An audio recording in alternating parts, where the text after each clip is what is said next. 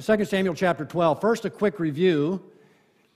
This is part 2 of our look at the great sin of David. And with that, we conclude our study of the life of David. Last Sunday, we read 2 Samuel chapter 11, which tells the account of David's adultery with Bathsheba and his indirect murder of her husband Uriah. We looked at the circumstances of David's sin. That was his prosperity and his power, as well as his sloth and his pride. We looked then at the commission of the sin, how lust and opportunity brought forth sin and brought forth death. Then we considered how that sin led to more sin as David was motivated to great evil, interestingly, in order to appear righteous. His initial trespass was not properly dealt with, so it led to more and greater sin, and that sin, that's where we left off, I should say, last week. We left David in his hard-hearted condition of trying to cover over what he had done. He was on a downward spiral, sinking down and away from the God who had loved him. And chapter 12 is where we are today, and it says in verse 1, "Then the Lord." Then the Lord. You run into these phrases throughout Scripture. The most frequent one is, "but God." This is similar. Then the Lord. When everything seems darkest and you wonder if there is any hope, these are the words that pop up over and over again. Then the Lord. Then the Lord sent Nathan to David. The Lord sent Nathan to David. This is a simple but a beautiful word. Think of what is happening in this passage. Here's a man whom God has made, whom God has redeemed, who God has appointed as ruler over his people.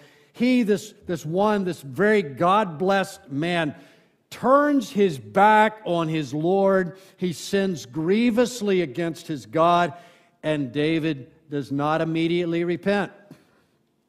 He's not broken, not at this point. He is hardened against God.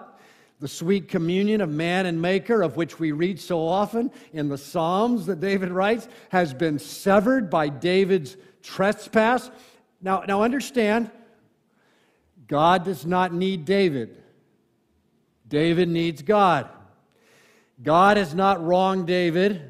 David has wronged God.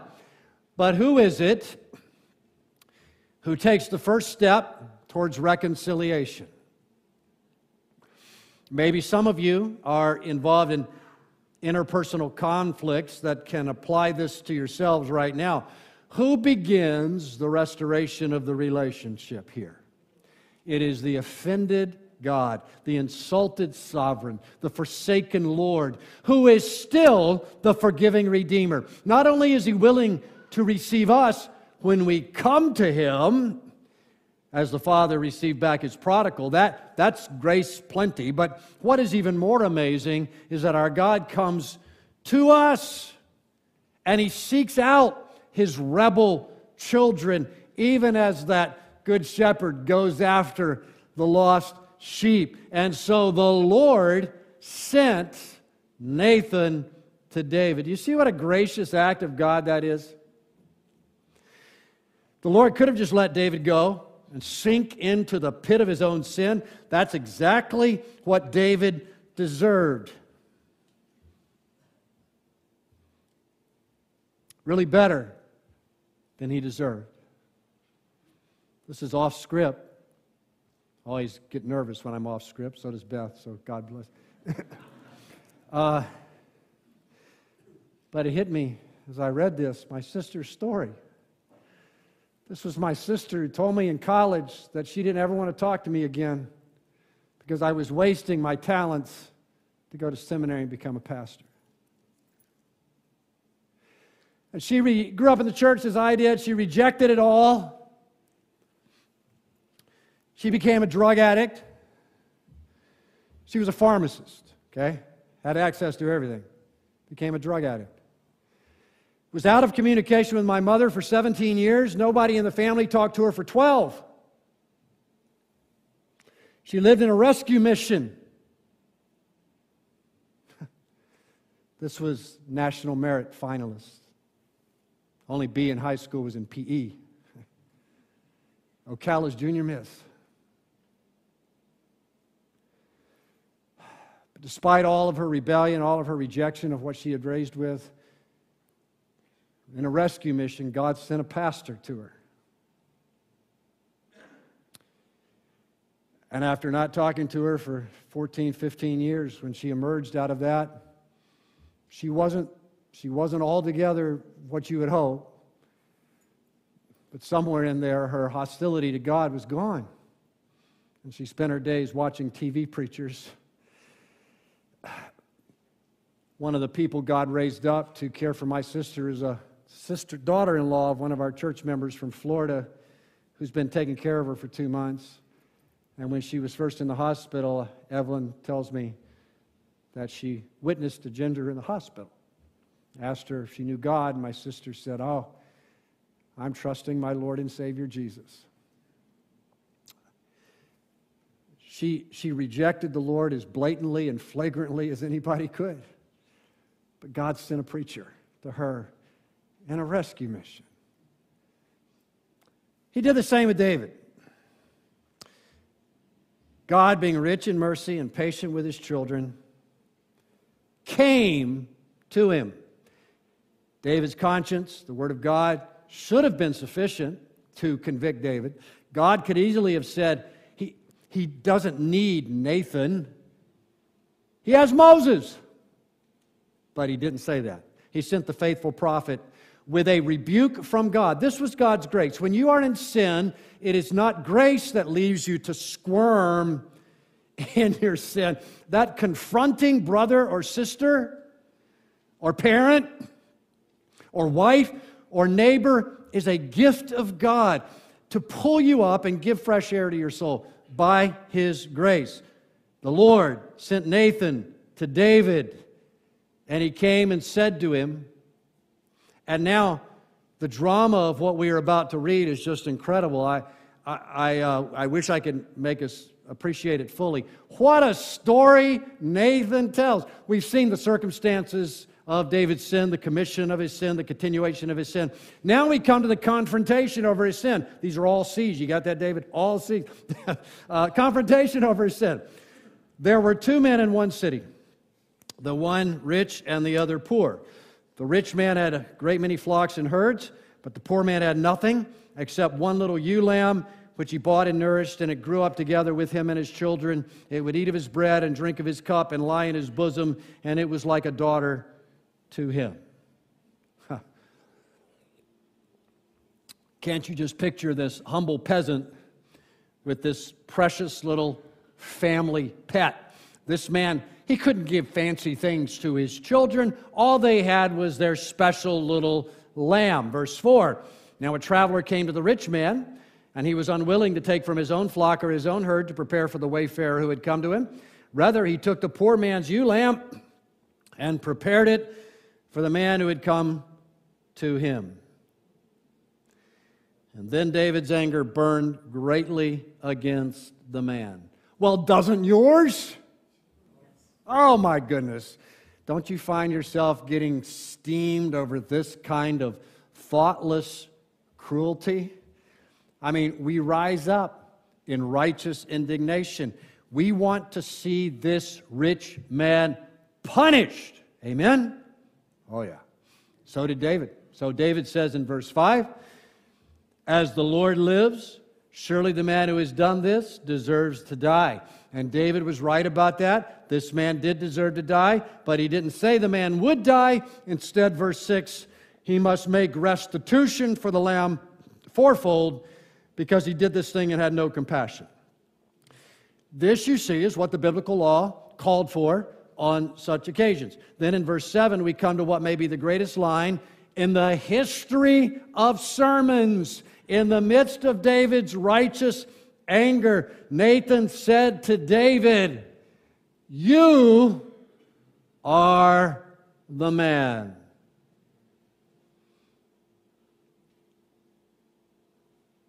Go back to my King James background at this point. Thou art the man. Thus says the Lord God of Israel, it is I who anointed you king over Israel. It is I who delivered you from the hand of Saul. I also gave you your master's house, your master's wives into your care. I gave you the house of Israel and Judah. And if that had been too little, I would have added to you many more things like these. Why? Why have you despised the word of the Lord by doing evil in his sight? You have struck down Uriah the Hittite with the sword, have taken his wife to be your wife, and have killed the sword of the sons of Ammon, or killed with the sword, and have killed him with the sword of the sons of Ammon. There you go. Thou art the man. Like a flaming arrow, this word went straight to the heart of the king. When Nathan said, "You are the man," the sting of conviction for David, it must have been overwhelming. The point of Nathan's parable was not lost on David. He could see the parallels, and suddenly the full weight of his guilt crashed upon him. Nathan displayed before David the horror of his sin, the vileness of what he had done, and he redirected David's moral outrage toward himself. Conviction of sin, you see, means that your moral outrage, which we more typically direct toward all those rotten sinners out there, gets rechanneled towards your own moral failure. You learn, as David did, that you are the man, and that's very different than you the man. This is you are the guilty man. And then Nathan just pours it on in verse 7. I anointed you king over Israel. I delivered you from the hand of Saul. He goes on to show off just how ugly is the sin of David, because not only did he violate the life and dignity of two innocent people, he did it all from a position of enormous blessing. David, remember, is the rich man of the parable. God had showered on him inconceivable blessing, and the Lord is exposing here his heart of wretched ingratitude. But it's no different with you and me. If we are Christian, then we have been given every spiritual blessing in the heavenly places in Christ. We are the benefactors of God's mercy. And when we sin against love. Verse 8, I gave you your master's house, your master's wives. I gave you the house of Israel and Judah. If that had been too little, I would have given many more things like these as well. To despise something. Then he goes on. He says, why have you despised the word of the Lord by doing evil in his sight? To despise something is to think it is a matter of no consequence. And I'm sure that David's response, as he heard this, might be like yours. Wait a second. I don't despise the Lord's word. But whenever we choose the way of sin, that is what we are doing. Nathan is here exposing two hidden roots of David's adultery.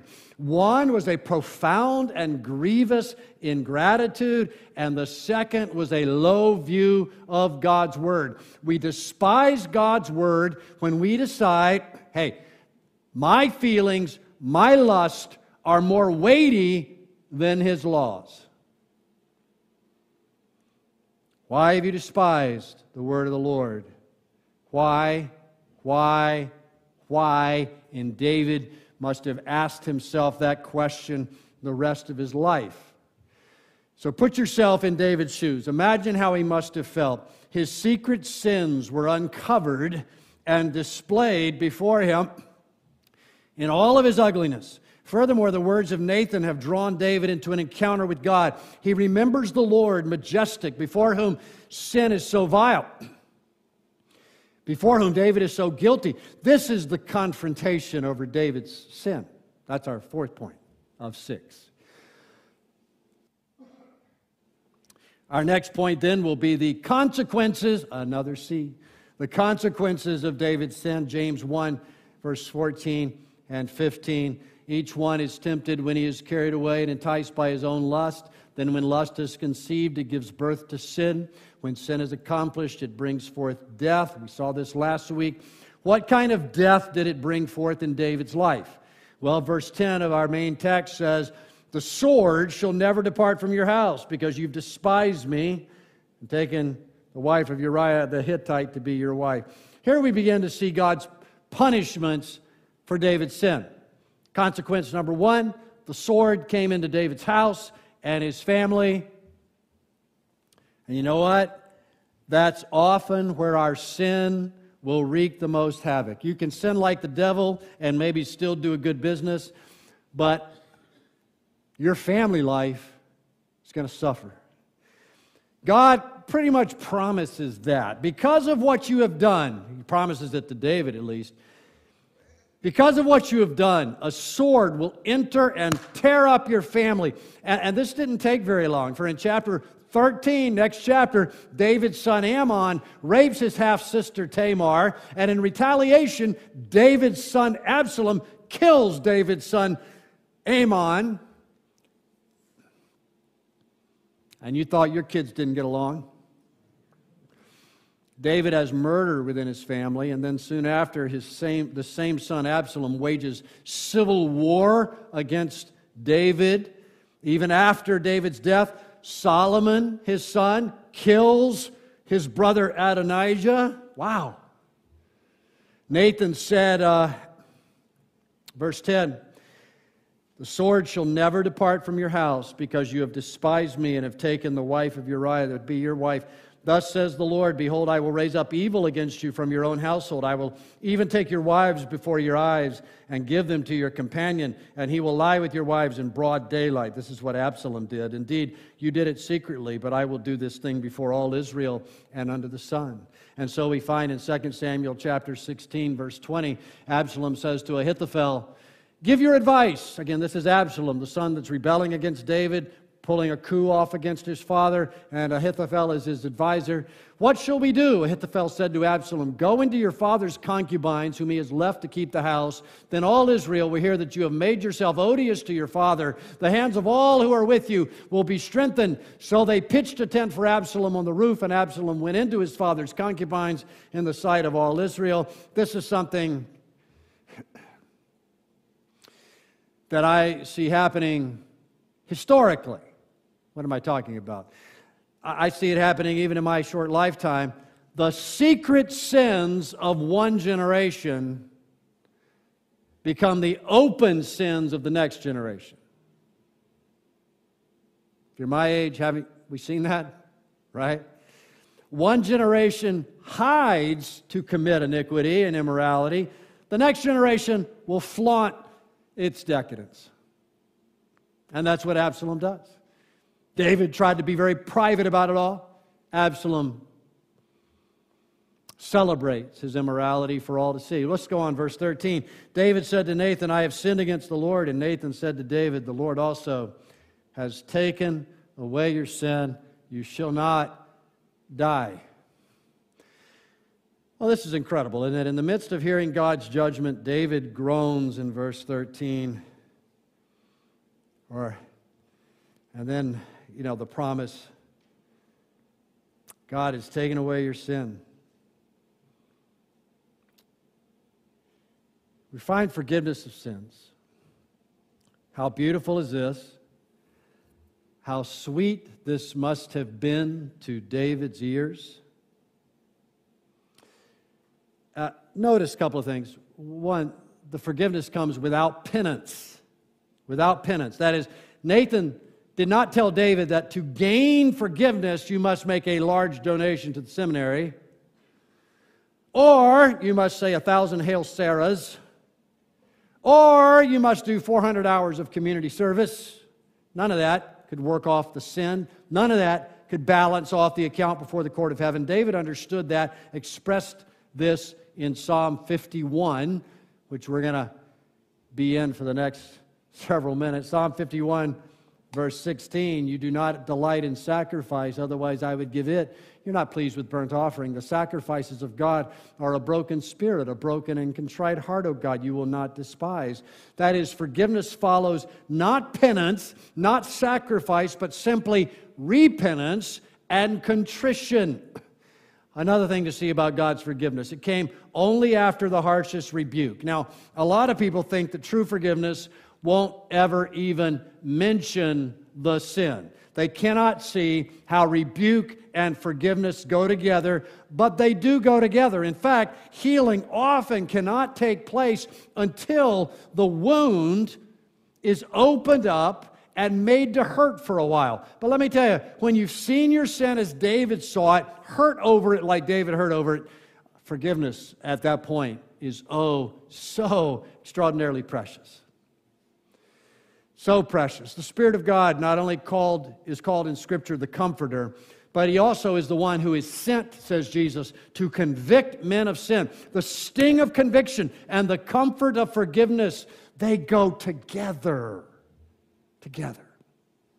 Third thing to note about this forgiveness is that it does not preclude discipline and chastisement. Okay, a lot of kids over here in this section, so I'm going to wander over here. It's where most of the young people are. When your young child disobeys you, parents, you have two things you must do, right? You forgive them and you punish them. Okay. You forgive and you punish. And those two things are not at all contradictory. No. So we see David's heavenly Father saying to him what? I forgive you, yes. I will not deal with you in wrath. But, some kids over here too, there are consequences for your sin, right? Some of you experience every day of your life the consequences of past sins, don't you? Sexual sins, relational sins, sins of laziness or drunkenness or drug abuse. Has God forgiven those sins? Praise His name, yes, He has. But the scars and the hurts and the setbacks, maybe even the physical consequences still remain. Forgiveness does not preclude chastisement. God says there will be heavy penalties or consequences, my child. We've seen two of these already. In verse 14, we have a third. There it says, because by this deed you've given occasion to the enemies of the Lord to blaspheme, the child also that is born to you shall surely die. And so the death of this child, who by now may already be born, is the consequence. But there's another consequence of David's sin, which is a cause of that consequence. He says, the enemies of the Lord have been given occasion to blaspheme. What does that mean? Well, it means there will be those who learn of this scandal in Israel, and they'll say, ha! Look at what that Yahweh worshiper did. What kind of sorry religion is that? As we would put it, David's witness for the Lord was spoiled and his God dishonored by his deed. And when you take upon yourself the name of Christ, understand this. His reputation is now at stake in your life. Paul said in Romans 2 that the Gentiles blaspheme God because of the sorry example of the Jewish leadership. And often it is this unbelievers blaspheming the Lord because of the conduct of Christians that they observe. You've seen it, you've heard it with reference to Christians in your workplace maybe, and Christians in the national media. I could provide a long list of pastors over the last half century and spiritual leaders whose open, scandalous behavior has brought, well, it's given opportunity for the world to scoff. So it can be said of you and me that when we sin like David, we are giving ammunition to our enemies. For one, like David, who had a zeal for God's honor, what a pain to know. What a pain to know that you've helped the enemy. I think of this and I tremble because I know it would be like a knife in my stomach to hear of someone scorning the gospel of Jesus Christ because of the sin of me, His servant. Now, they may scorn the gospel because I adhere to certain biblical values that they despise. That's a different thing. But when they scorn the gospel because I have lived in a manner clearly, blatantly contradictory to the values of my Lord, that's the scandal. But David has done just that. And I haven't been perfect in this area myself. I've done this to some extent as well, and I expect you have too. So we see these great consequences of David's sin, and they are tragically sad, especially when you think they all resulted from David's choice of a few moments of sensual pleasure. As best we can tell, the affair with Bathsheba was a one-night stand. Maybe it consisted of a single hour of passionate adventure, an hour which haunted David for decades to come. Hebrews 11 speaks about the passing pleasures of sin. That's a good phrase. You don't need to have the whole verse, but get that in your head. The passing pleasures of sin. What's the adjective there? Passing. Momentary pleasures of sin. Real pleasures, yes, I won't deny that. But passing pleasures that bring lasting grief. Middle part of this last century, 20th century, there's a preacher out of Memphis named R.G. Lee, Baptist preacher. R.G. Lee. And I'm told he preached one sermon 3,000 times. And I heard that sermon on one of these things we call an audio cassette. Ask your parents about it. And it was a sermon called Payday Someday. And toward the end of his sermon, he kept pounding this refrain. Oh, what a price I pay just for one riotous day, years of regret and grief. Got that? We parents and grandparents especially want some of you that are 12, 18 to grasp the principle here. Oh, what a price I paid just for one riotous day, years of regret and grief. This is the message of Peter, or of Proverbs about sexual sin in particular.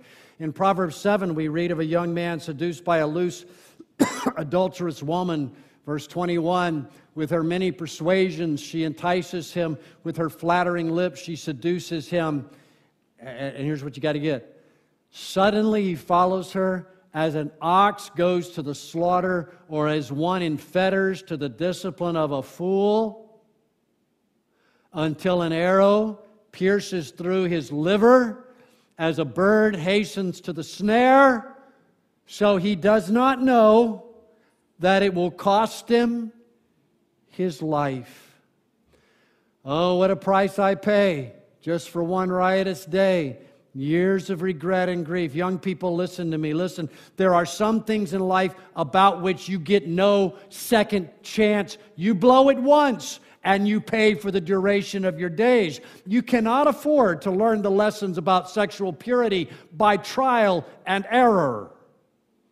That's why the proverb goes on, verse 24, now therefore, my sons, listen to me and pay attention to the words of my mouth. Do not let your hearts turn aside to her ways. Do not stray into her paths. For many are the victims she has cast down. We know that, right? Numerous are all her slain. Her house is the way to Sheol, descending to the chambers of death. And that death will manifest in a variety of different ways in people's lives. I once heard this story from a Christian speaker. He said he spoke at a conference, and after a talk that he gave, a man about my age approached him and, and told him his story. The fellow said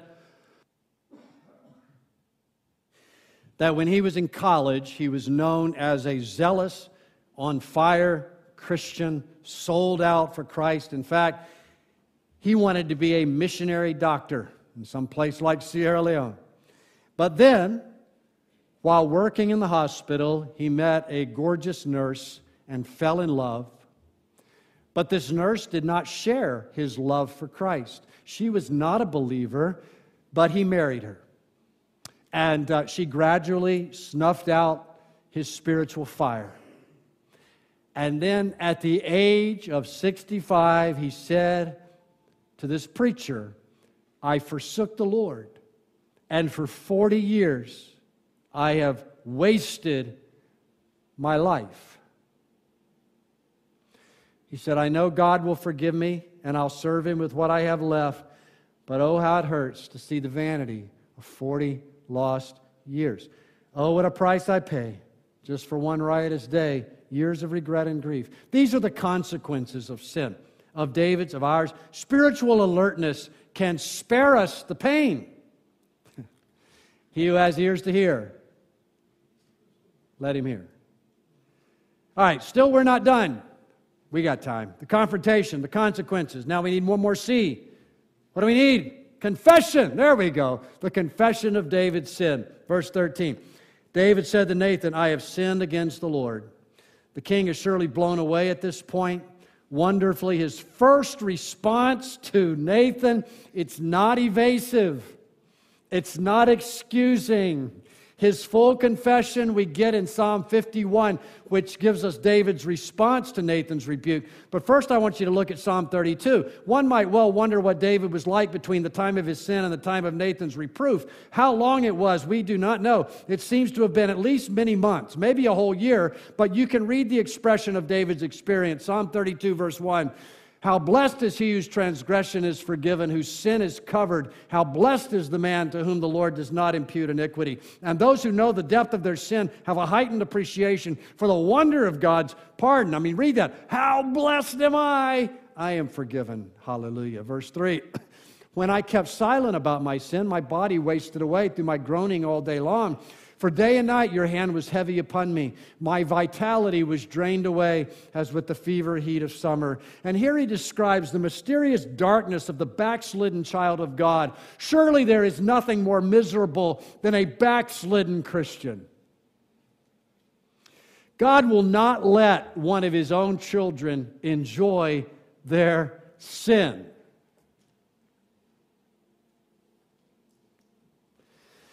You read of the misery David was in, and why was he like this? Not simply because he sinned. He was miserable and bound in soul because he kept silent about his sin. Psalm 32:5. I acknowledged my sin to you, and my iniquity I did not hide. I said, I will confess my transgression to the Lord. Read the rest of it with me. And you forgave the guilt of my sin. How good is that? Now, his full confession is found in Psalm 51. We're going to look at it just briefly today, very briefly. Verse 2, Psalm 51. Wash me thoroughly from my iniquity, cleanse me from my sin. I know my transgression and my sin is ever before me.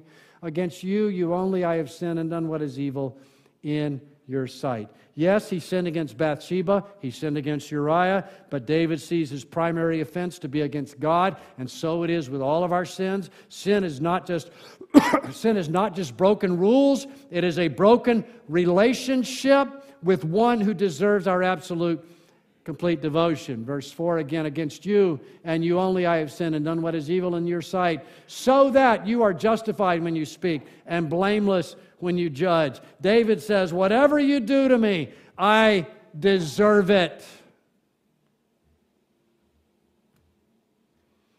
Whatever you do to me, I deserve it. This is an indicator of genuine repentance, of genuine brokenness and humility. So many, they'll rebel against God, they'll trample on His covenant, and then when they're disciplined, they'll whine about how unfairly they're being treated and how the consequence is so out of proportion with the sin. True repentance does not despise the discipline of God. It does not revolt. It does not get angry over the consequences of sin, of their sin. David meekly accepts these consequences as his due, indeed as less than his due, and we can see in the rest of David's life that he never blames God for his troubles. And by the way, his troubles were extraordinarily huge. He understands who is at fault. He doesn't point fingers. He doesn't gloss over what he's done. He admits, whatever happens to me, I had it coming. Can you say that? I speak with people sometimes who are suffering from self-inflicted wounds, who have thumbed their noses at God and reaped a harvest of misery, but instead of seeing their own fault, they whine and they fuss and they wonder why God would do this to me. How refreshing it is that David says, whatever you do to me is right. And then he goes on and says, I was brought forth in iniquity, and in sin my mother conceived me. Here he confesses not only his sin, but his sinfulness. Got that? Not only his sin, but his sinfulness. He doesn't argue that it was a mistake. You hear that a lot in public conversations. Like, yeah, it was a mistake. He doesn't claim that he is, after all, basically a good guy who just slipped up one evening. No. He admits what he is, a fallen, corrupted son of Adam. Well, let's skip down Psalm 51, verse 12. Restore to me the joy of your salvation. Surely that's gone. The joy is gone. Not the salvation, but the joy is gone. The assurance of his salvation, the felt nearness of God. We're all driven away by his sin. He goes on to speak of a godly sorrow of sin. He's contrite. He's broken. He will not speak flippantly like some do and say, well, sure, I'm a sinner, but, I know God forgives. David is broken of heart by his violation of his Lord, and this is true repentance. This is not the sorrow which, again, some exhibit. For there are many who become sorrowful over the results of their sin, right? We regret it when we run out of money.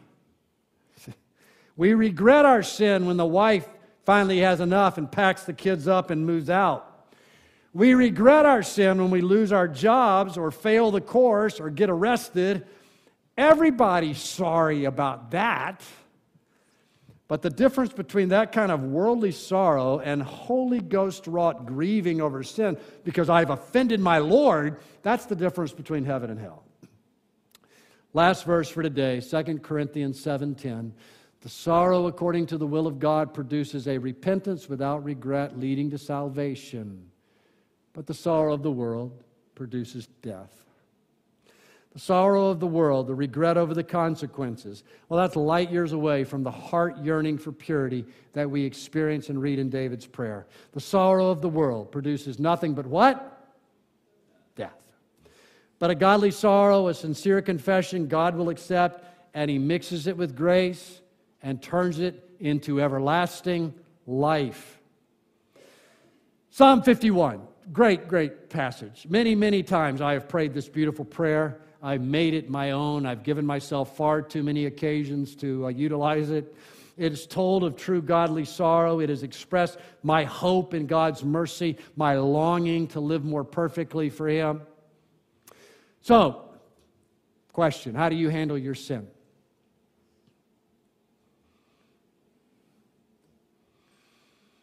How do you handle your sin? Covered up?